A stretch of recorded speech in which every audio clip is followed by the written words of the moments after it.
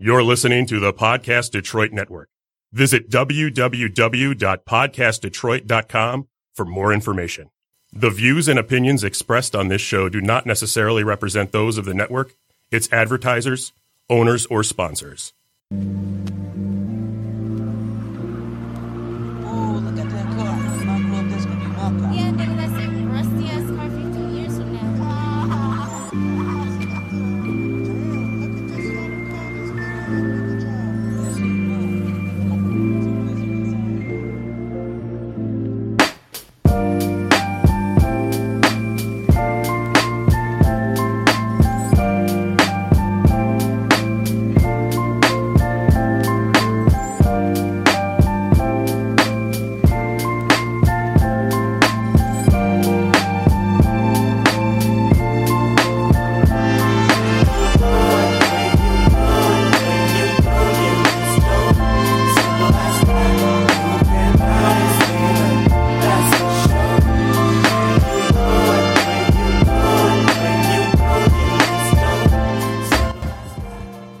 Good afternoon and welcome to Conversations and Meditations. I'm your host, Virgil Verix.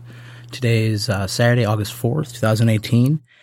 And let's get started to the show. Okay, so last week we had a nice conversation about the book by Thomas Sowell called Conflict of Visions. I'll encourage you to go back and listen to that. It pretty much basically explains why do we have ideological differences and disagreements between one side and the other, and why we should all together take a look at the reasons behind that and then make necessary adjustments to our own lives to actually figure out what's the best way of dealing with other people that have a different vision than our own, specifically on human nature and its interactions within the socio-political economic world. So today's show is I wouldn't call it another review of a book. It's kind of an overview and kind of getting into the details and the ideas within the book. And I think something that a lot of people, whether or not they know it or they actively know it or passively know it, or it's something that they struggle with or deal with, self-esteem and self-esteem issues. Now, a lot of people misattribute the ideas behind self-esteem, and they try to mix self-esteem with being selfish in the bad sense, meaning doing things for your own interest while stepping on the interests of other people or the rights of other people. So that's not what I'm talking about. In particular, I want to focus on the book by one of my favorite authors and psychologist, Nathaniel Branden, called The 6 Pillars of Self-Esteem. And it's a classic book, and the book has been around for a while. And it's the definitive work on self-esteem by leading pioneer in the field. Dr. Branden recently passed away in 2014, and a little bit before that, I got acquainted to his work and to some of his writing on self-esteem. And I decided that some of the things that he talked about in the book and some of the things that he had on his website that I thought were really advantageous really helped me elevate my self-esteem and elevate my overall self-worth. So I think this is a topic that a lot of people tend to identify with, but might not know the words to put it into, put their feelings into words, or they identify with this issue, but kind of put it to the back burner and don't really worry about it and all that stuff. Now, I just want to quickly begin with a definition. This definition is Nathaniel Branden's definition. And, throughout his work, before I get into the definition, throughout his work, his main mission was to inspire his readers to, honor their lives and their happiness, and to look for their happiness and look for their worth within their lives. So, to begin with his definition, self-esteem is the disposition to experience oneself as being competent to cope with basic challenges of life and of being worthy of happiness. It is confidence in the efficacy of our mind and our ability to think.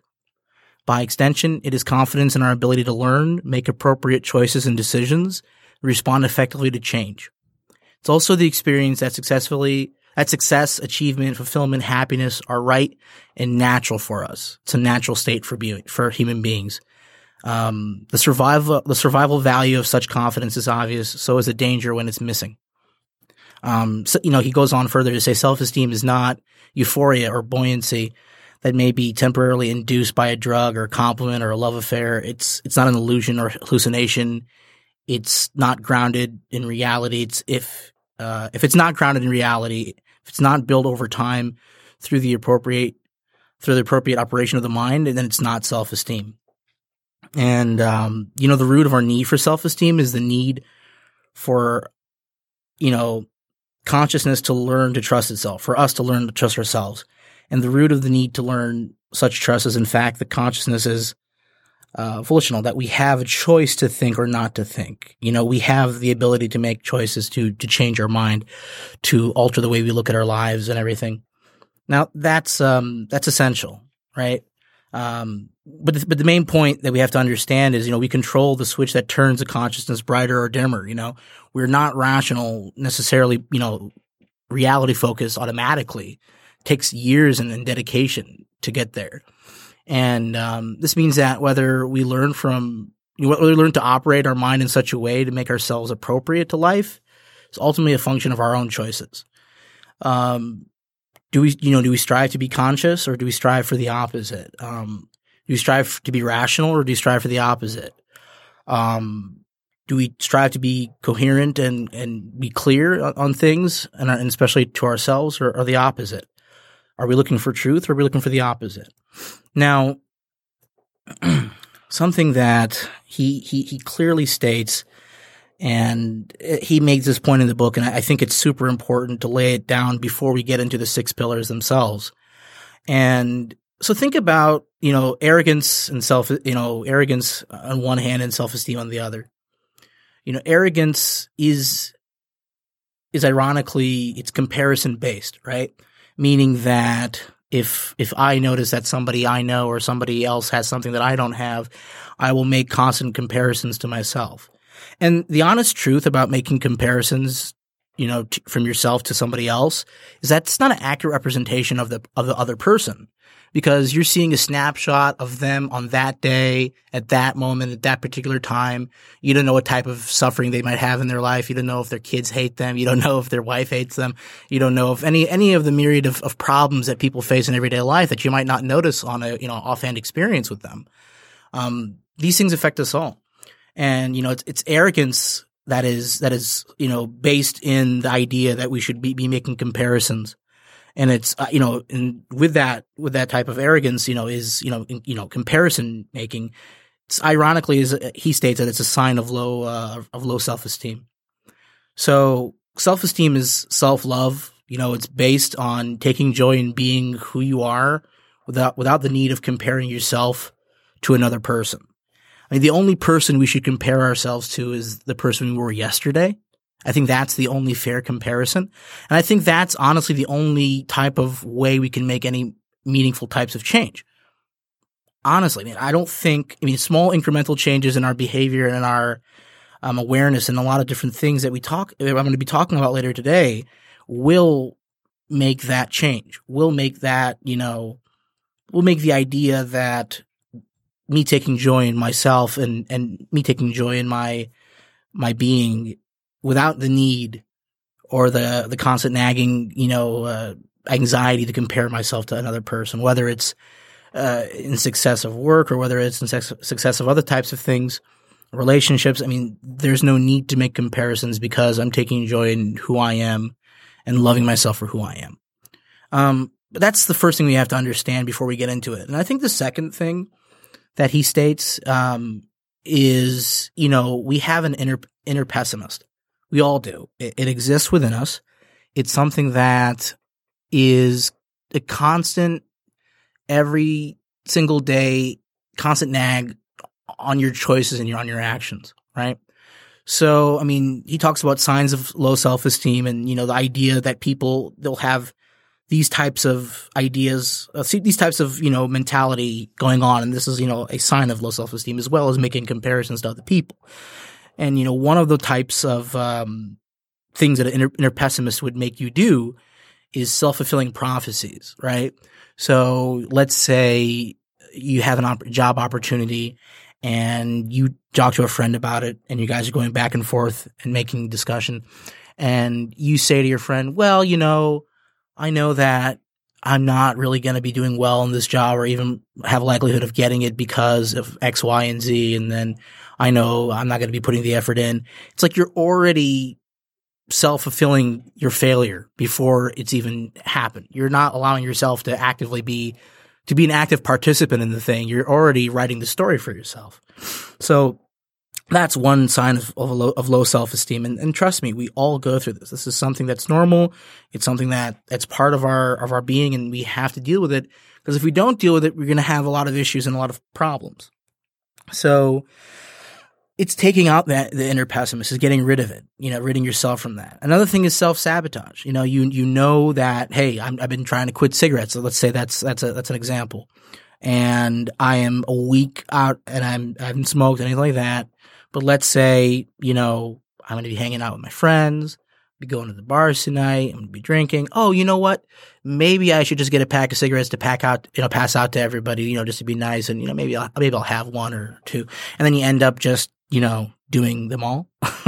That's, a combination. I mean, that's self-sabotage. You're obviously, that you're on this mission to not do any, cigarettes or any nicotine. But then you pick it up, you try to make excuses. Oh, maybe I'll pass them out for people tonight, or maybe I'll just have one, and then you just end up doing the whole thing, and then, getting back to the position you were in when you began. And that's unfortunate. And that happens to all of us. We all self-sabotage ourselves, whether it's, in dieting situations, whether it's, when it comes to, quitting, cigarettes, drinking, anything. So that's definitely, something that your inner pessimist, can have a hold over you. And, one of the last things I can talk about is, the type of mindset is like nothing is enough. Not being content, not being appreciative of the current circumstance you're in, not thanking your situation, not thanking your effort, not thanking the people that helped you get there, not being aware or cognizant of the value that wherever got you here today, that's something to be appreciative of. And, people who have the nothing is enough attitude about life, they never get anything out of it because it's very pessimistic. And, we have to understand that, being confident, having self-esteem is not an innate, constant automatic state of mind. It's something that needs to be worked on over years and years. And there needs to be an active, obviously an active, interaction between your mind and between, your spirit. When I say your spirit, I mean your willpower. That's a lot of it. I don't mean necessarily something religious. I mean, because your mind and your rational faculties it's definitely going to be needed to elevate your self-esteem, but also taking in your willpower and the thing that gets you on the next level. The little bit of energy that you have in you to get the last rep in, or the little bit of energy to say, you know what, I'm not going to have the cake today after dinner. That type of energy. Now, when I talk about the 6 pillars of self-esteem, the book, he goes on to talk about the actual 6 pillars.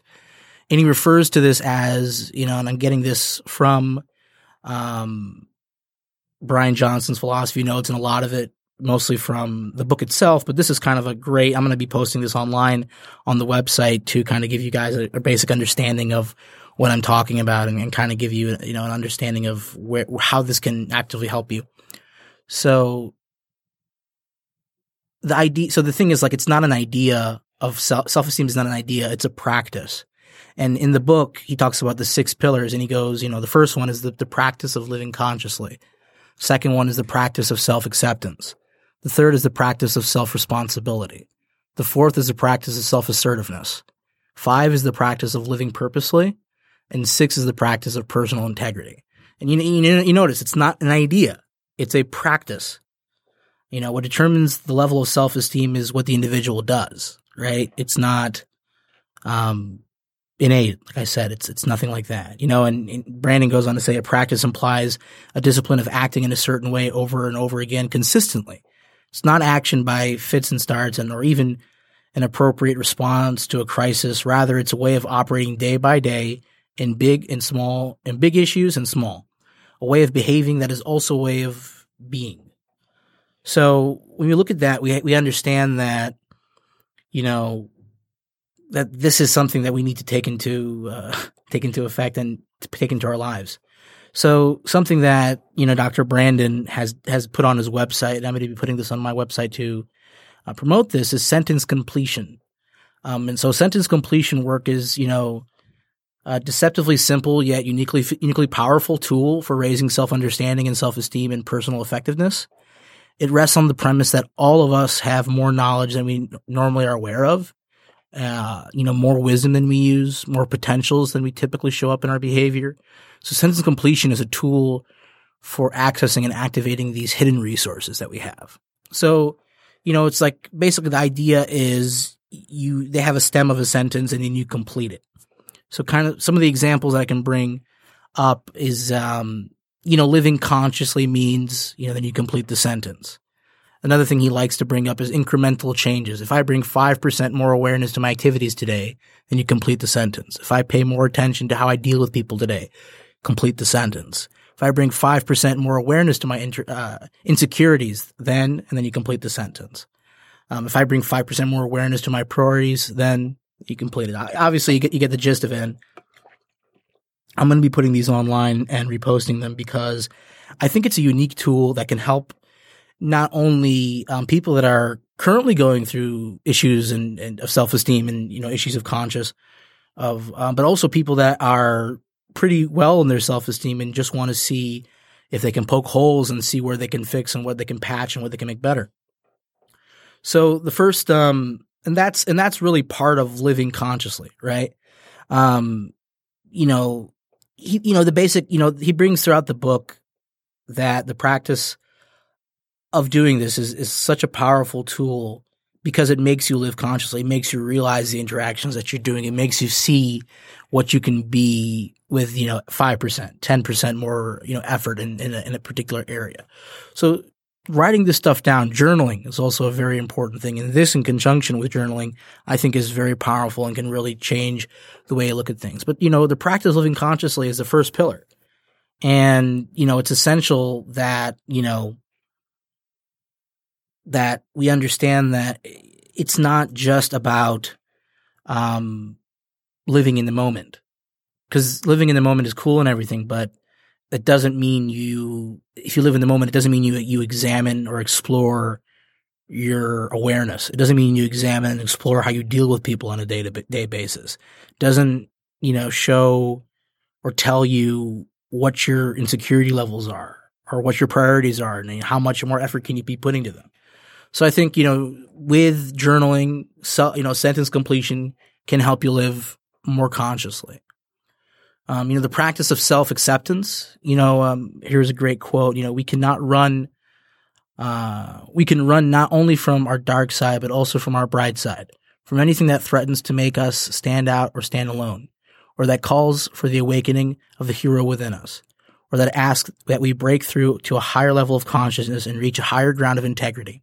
The greatest crime we commit against ourselves is not that we may deny or disown our shortcomings, but that we may deny or disown our greatness, because it frightens us. It's a fully realized self-acceptance. If fully realized, self-acceptance does not evade the worst within us, nor does it evade the best in us. So, that's a powerful quote, but that's why I'm pausing. But I honestly feel that, when we look at ourselves and look at the bad in us and the things that we don't appreciate about ourselves and our little faults and our little character weaknesses and, the moments we, snap and the moments we lose somebody and the moments because of our behavior, the moments we,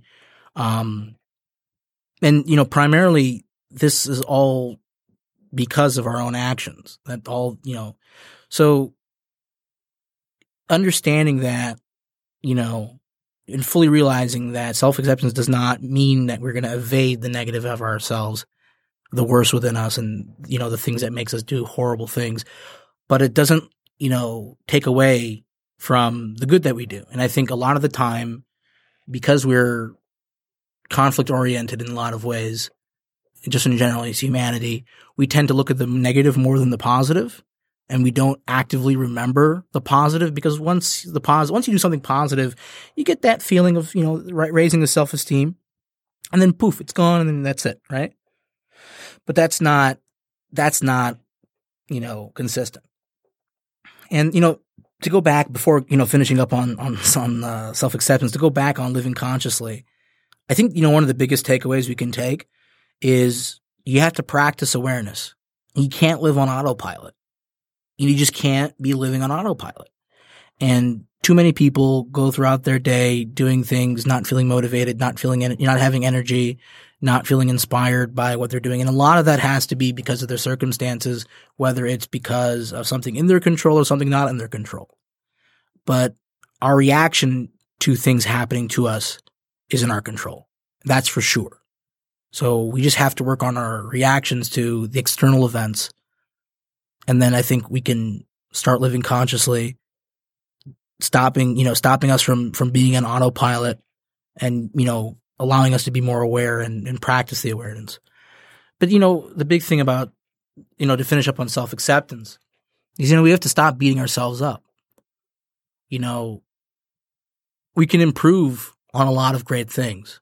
We can make strides. We can really change a lot of our negative behaviors and capacities to do, stupid things.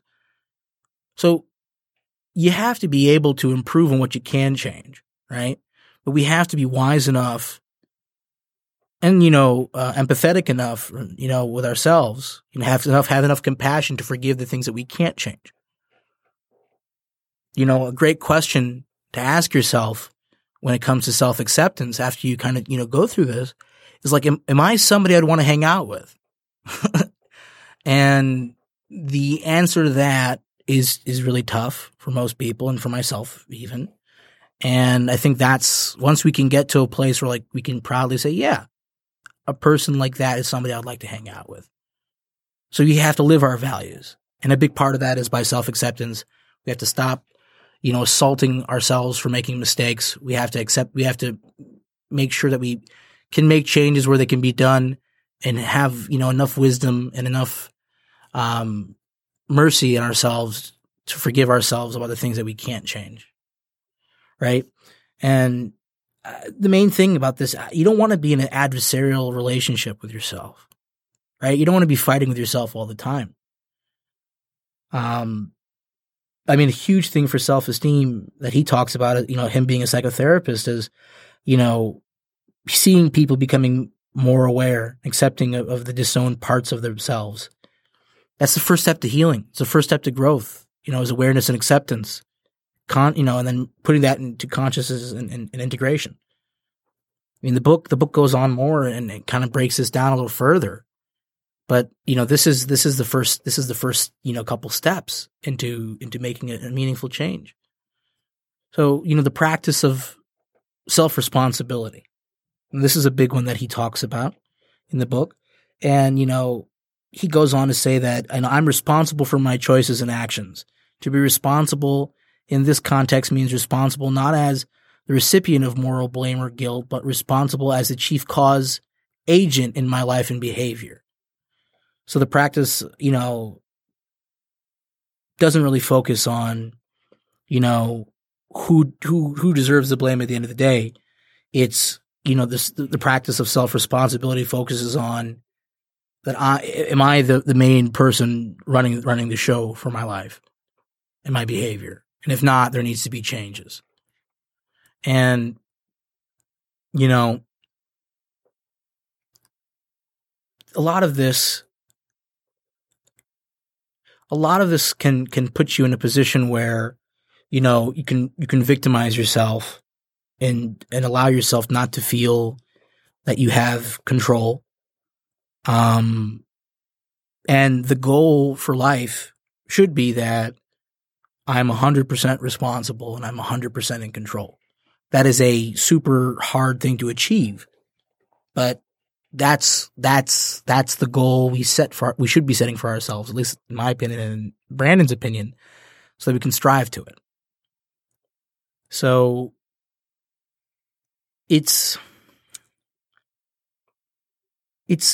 quite it's quite important because you don't want to be, we don't want to be blaming others for things. You don't want to be blaming yourself, for things that they're not, responsible for. And you don't want to be blaming yourself for things you're not responsible for. And, we're responsible when we're able to respond to life's challenges as a healthy, free being, not as a victim blaming, this and that for our challenges or feeling shame or guilt for not living up to someone else's or society's standards, but as individuals who own our ability to manifest our desires as we engage in life. That's what responsibility means. And the thing is, can you make a shift in your behavior that allows you to have more control and more ability to be able to respond to life's challenges as a, thinking individual. Not somebody who's looking to find fault in the world without, there's a saying, don't criticize the world until you clean your house. And I think a lot of that has to go to the fact that, there's a lot of things that are terrible, but there's a lot of things that are terrible within us and things that are within us that we don't like about ourselves. So if we don't like something about ourselves, then why don't we make the active choice of changing that? And that's when responsibility kicks in. That's when responsibility is essential. It's the ability to respond to life's challenges in a healthy, positive way, not by beating yourself up and calling yourself names and making your life more miserable than it has to be in the moment. The next pillar that he goes on to speak about is the practice of self assertiveness. To practice this means, practice self-assertiveness to live authentically, to speak and to act from, my most innermost convictions and feelings as a way of life, as a rule. The essence of this is just to be real. People say, be real, man. Be real, be real. That's what this means. But to drive this home, you remember that authentic and author come from the same root word. To be authentic is literally to be the author of your own story. Are we? Are we not? That's something we have to come into understanding with. When you look at leadership and scholars of leadership, they tell us that the basic passion in the best leaders that people have studied over the years is self-expression. Their work is clearly a vehicle for their self-actualization. Their desire is to bring who they are into the world, into reality. Which is why, artists are so awesome and amazing, and they just captivate people and get people to see what they're doing, is because you can feel the self-expression throughout their work as a vehicle, as a catalyst for their self-actualization. And I think that's essential. But it's important that we every single day act and speak from the innermost convictions and feelings. This should be a rule for life. This should be a way to live, is making sure that we live authentically and that we practice self-assertiveness in the way that we know that it isn't, being overbearing. It's not any of these things. It's being able to live authentically. And that's something that it's hard to do in today's societies, especially because it's hard to believe in yourself, right? It's hard to stand up for yourself in a lot of cases, especially when you don't know how much of this, whatever circumstances is at your hands, how much you're at fault. But it's important that we do stand up for ourselves and believe in ourselves. And I think the first step to that is living authentically. The first step to that, I really believe, is to always speak from an authentic, true point of view, and to express our emotions, our feelings, and our ideas as fluently and as capable as possible without pulling punches. And sometimes that means that we might be a little harsh in the way we say things. It might not be harsh if you just say it, to yourself, but when somebody else hears it and through the lens of feeling a certain way, maybe it is. But sometimes we need to be brutally honest with certain people, but especially with ourselves. So, in the book, one of the affirmations he goes on to say is, "My life does not belong to others. I am not here on earth to live up to someone else's expectations. You're here to live up to your expectations." So I think that's something we need to look into and something that needs to be talked about more and something that needs to be practiced more. To practice the practice of living purposely, to live purposely is to use our powers for the attainment of our goals that we have selected. The goal of studying or raising a family, earning a living, starting a new business, or bringing any of these new products into the marketplace, or solving a scientific problem, or building a vacation home, or sustaining a happy romantic relationship. It's our goal that leads us forward, that calls on the exercise of our faculties that energize our existence. Living purposely is the fifth pillar. And understood correctly, there is nothing intrinsically, Western about strong, goal-oriented. When Buddha set out in search of enlightenment, was he not passionate about the purpose? So a lot of people try to mix together the idea that, a lot of this living purposely stuff is just, Western hoo-ha and a lot of new age stuff. And really it's all stuff that can be found throughout all types of, faiths, all types of philosophies. But honestly, we have to use our gifts. We have to use our whatever abilities that we have to attain our goals. Human beings are group animals in a lot of ways, but we're also goal-oriented, goal-seeking animals. And a lot of that can be done in a lot of different ways. Like I mentioned in that quote, studying, raising a family, earning a living, and starting a new business. There's so many different ways to live a purposeful life. And many of those things intersect. But, we have to figure out what's our goals, what deeply inspires us. Not something that I think I should do or, think that would impress others, but, a vision that resonates with me deeply and, it resonates with my highest values and my highest ideals. Am I living with integrity? That's another thing to ask yourself if you're living purposely.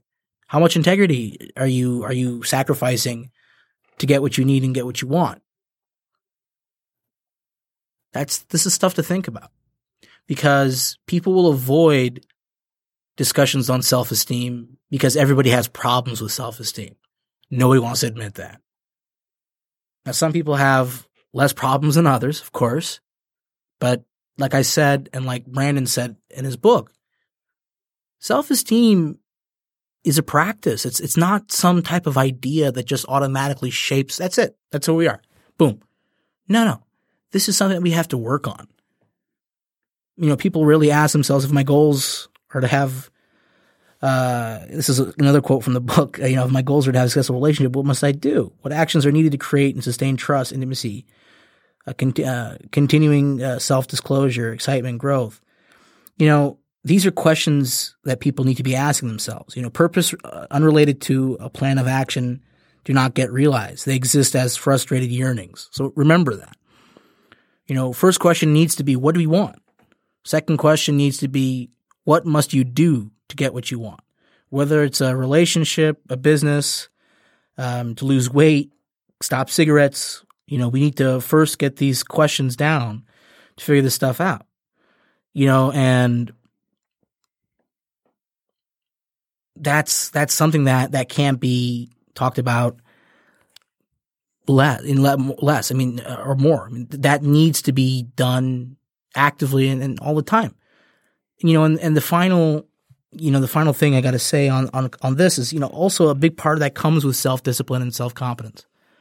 No one can feel competent to cope with the challenge of life who is without the capacity for self-discipline. Self-discipline requires the ability to deter immediate gratification in service of a remote goal. This is not the ability to project consequences into the future, This is the ability to project consequences into the future, to think, to plan, and to live long range. So a big thing we need to understand is a lot of the times when we want to get something done, we have to use self-discipline, and primarily the self-discipline to delay gratification in the now for the later. That's why, a lot of people work really, really hard and take care of their families. And then, they could be, and they'll say they have a 3-week vacation or something like that, 2-week vacation, God willing. And, they, instead of, going out all the time and taking that out, they decide to delay the gratification of that, 3 weeks off and try to pick a nice, set for their vacation for themselves and their family. A lot of that also has to do with, delaying gratification by buying something now in order to get something greater later. A lot of that has to do, for instance, a really easy example is when people, I'm in IT, so when people want to buy computer parts, a lot of the time they just want to wait. They just want to jump in and, say graphics cards are really expensive and have high market demand right now. People a lot of the times just go in and get it, and then a couple of months later, there's a new card being released and new stuff and new features. But, if they use some self-discipline and delayed the gratification in the moment, they would be able to get this stuff.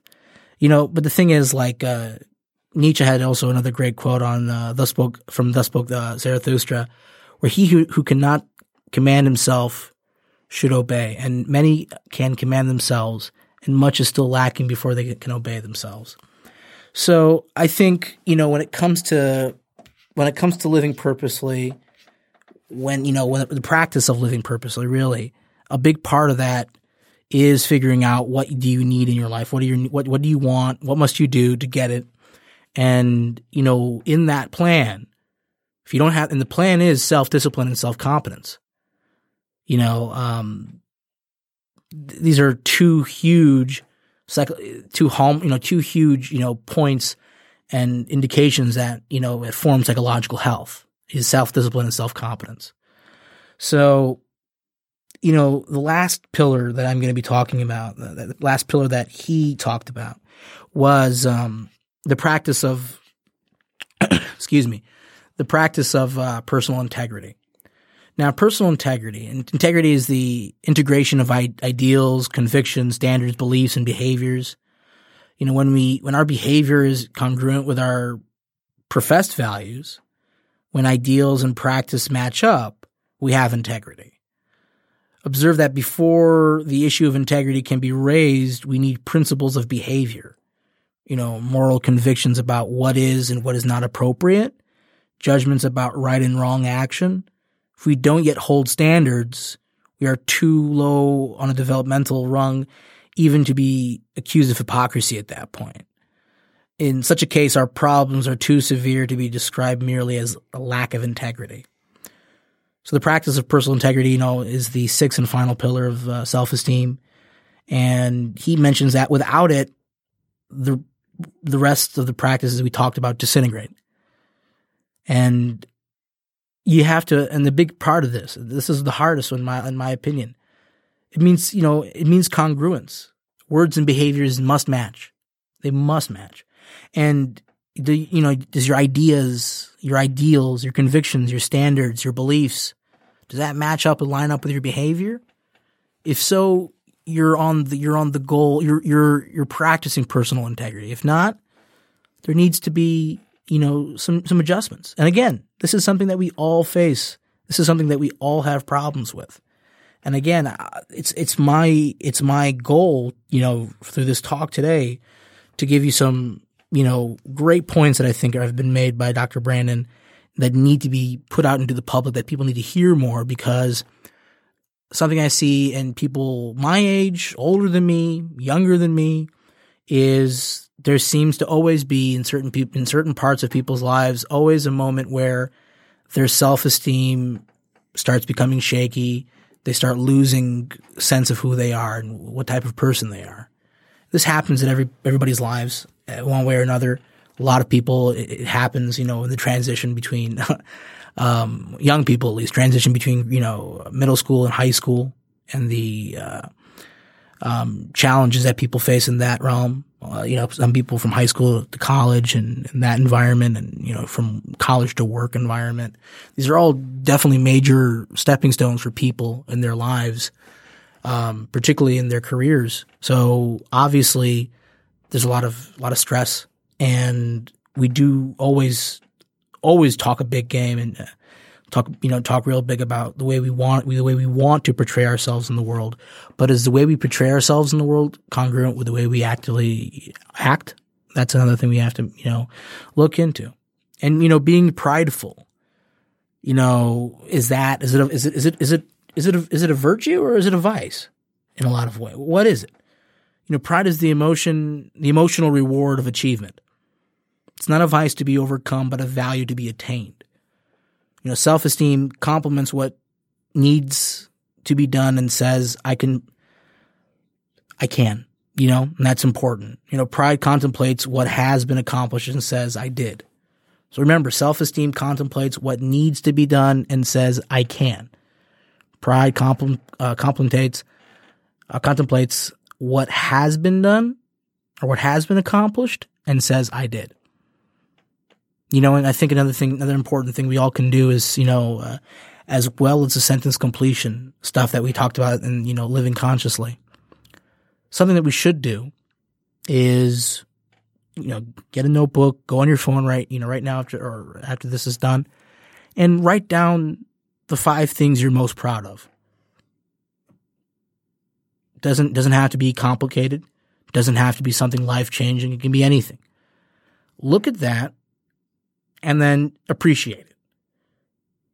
And do that every morning. See if that will make you understand that you are worthy of, love, of course. You're also worthy of, the emotional feeling that you get from these types of achievement in your life. Whether that's your kids, whether it's your job, whether that's, it's your relationship with the person you love, doesn't matter. Doesn't matter at all. And,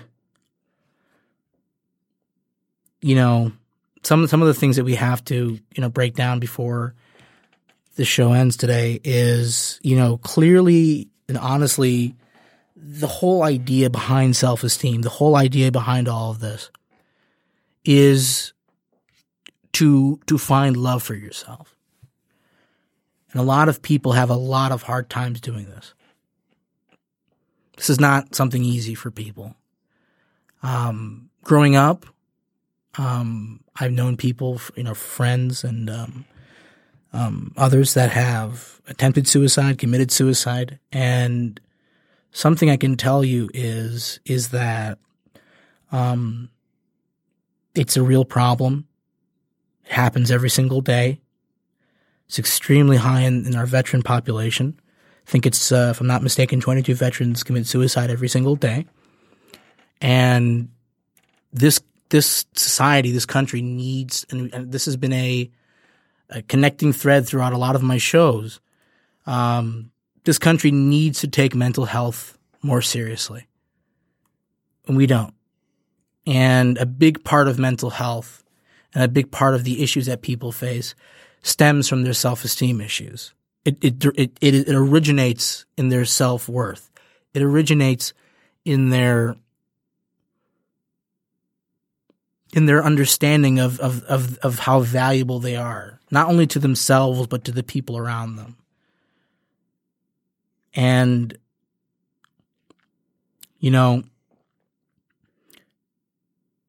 this stuff is so complicated and so difficult. Even to talk about, just to think about, because there's so many people out there in America, in Michigan, across the world, across the country, that are suffering with self-esteem issues that eventually contribute or add to their already, to their anxiety and to their depression. And, they go ahead and they think it's a good idea to end their life. And something that I can tell myself and understand about myself, today, because, in the past, these feelings were part of, who I was, feeling worthless and not having any hope about a situation or about a way I felt. This is a tough subject, but when people talk about depression, it's so hard to explain the feeling. And somebody told me that, being severely depressed, and I've come to understand, this is pretty spot on. Being severely depressed is like losing your family in a car accident every morning and waking up and realizing that. And just never changes. It's horrific that people are living through this types of feelings daily. It's horrific that not enough people listen. Not enough people, hear each other out. So something that we should do. Number one, people who are going through self-esteem issues, people who are going through a depressive episode, something that we must do. First is taking the time to think about what ails us, what's the problem in our life, and seeing what little thing we can do today to make that a little bit better. That's the first thing right there. And if you feel that, and again, this is different for everybody, but I highly, highly recommend that people seek professional help and meet with a psychologist. And again, getting on medication is definitely important for people that need it. But I think a lot of the time people just don't go into talk therapy and just get medication, and kind of their problems still exist, even though they jump from medication to medication trying to figure things out and it doesn't work. And oh my God, that's not a solution, right? Medication, if you're going to take medication, it's a good idea to go into talk therapy as well. For a lot of people, it's very hard and very difficult to open up to somebody that you don't even know. But I think it's essential. So consider that if you're having, low self-esteem, pick up the book, 6 Pillars of Self-Esteem. It did wonders for me when I was going through a lot of self-esteem issues when I got back into college. It did wonders. But the thing is, I had to practice it. So make sure that when we go through this stuff, this is great, great to listen to or whatever, but this is something we have to practice. And for people that are actively suffering through depressive episodes or suicidal thoughts, please seek help. The National Suicide Prevention Lifeline is 1-800-273-8255, available 24 hours every single day. Call 1-800-273-8255. Seriously, if you're having any of these feelings, you are not alone, and help is out there. And again, this help is confidential. Isn't something that you have to give your name or anything like that. So this is nothing to worry about. This is nothing to fear. We, as a society, can help each other out. And, if we have gone through these feelings and no longer feel them, we need to come out and speak about these feelings to the people we love. And be honest with the way we felt in the past and see if there's anything we can do to help others in our lives that are currently going through this stuff. So, this stuff stems from long lines of issues with your self-esteem and issues with your self-worth. And on top of that, mix it with depression and, schizophrenia and bipolar disorder, alcoholism, other types of substance abuse. Stuff doesn't end well. Unless you actively try to get help. And that's why I think, talking about this topic as much as I've done already, with the limited number of shows I have, I think almost all the shows I've brushed up or talked about, if not depression directly, the effects of it or the things that kind of lead towards it in some ways or one way or another. Because I've gone through depressive episodes and I understand the feelings that I had in the past don't just exist in me. They might not be identical. They might not be the same, but they are similar enough to where people need to to actively get help. And getting help doesn't mean you're weak. It means you're strong because you realize that there is an active problem and they need to make a change. Choosing, again, this goes into the 6 pillars of self-esteem, living consciously, actually not being an autopilot, making the choice to get help, making the choice to talk to your friend, to talk to your brother, to talk to your sister, to talk to your spouse, talk to your loved ones.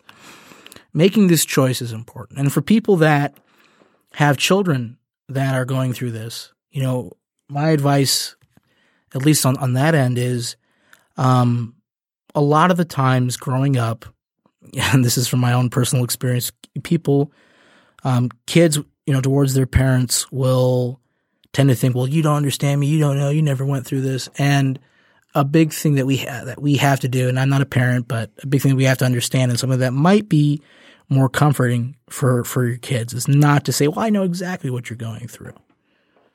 No, it's probably a better idea to say, you know what? You tell me what you're going through. Again, we don't want to listen to this stuff. People don't actively seek this stuff out unless they're ready to make a change. People who listen to the show might not listen to this episode because they don't want to hear the discussion that was talked about today, because a lot of it hits too close to home for a lot of people. But that cognitive dissonance that you're feeling about self-esteem, about self-worth, about self-love, maybe that cognitive dissonance is letting you know that maybe I need to introduce some new things in my head that might change the way I look at things, specifically the way I look at myself. So we have to strive for wanting a better life. We have to strive for, wanting healthy self-esteem.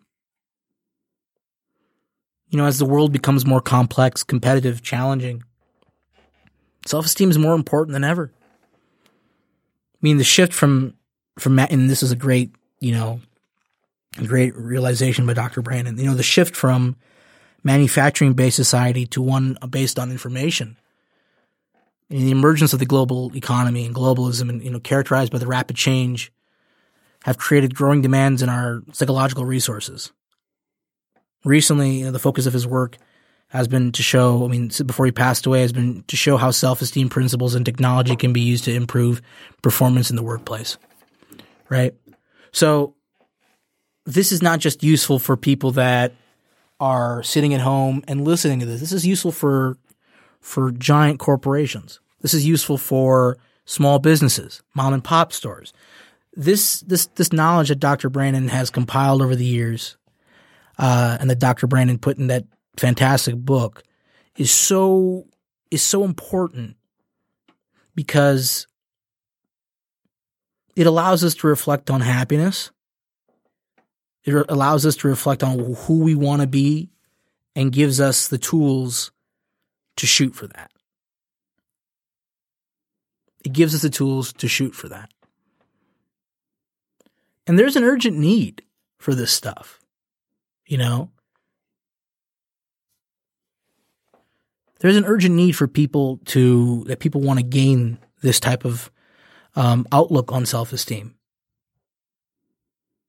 And once you achieve high self-esteem, what does that mean, right?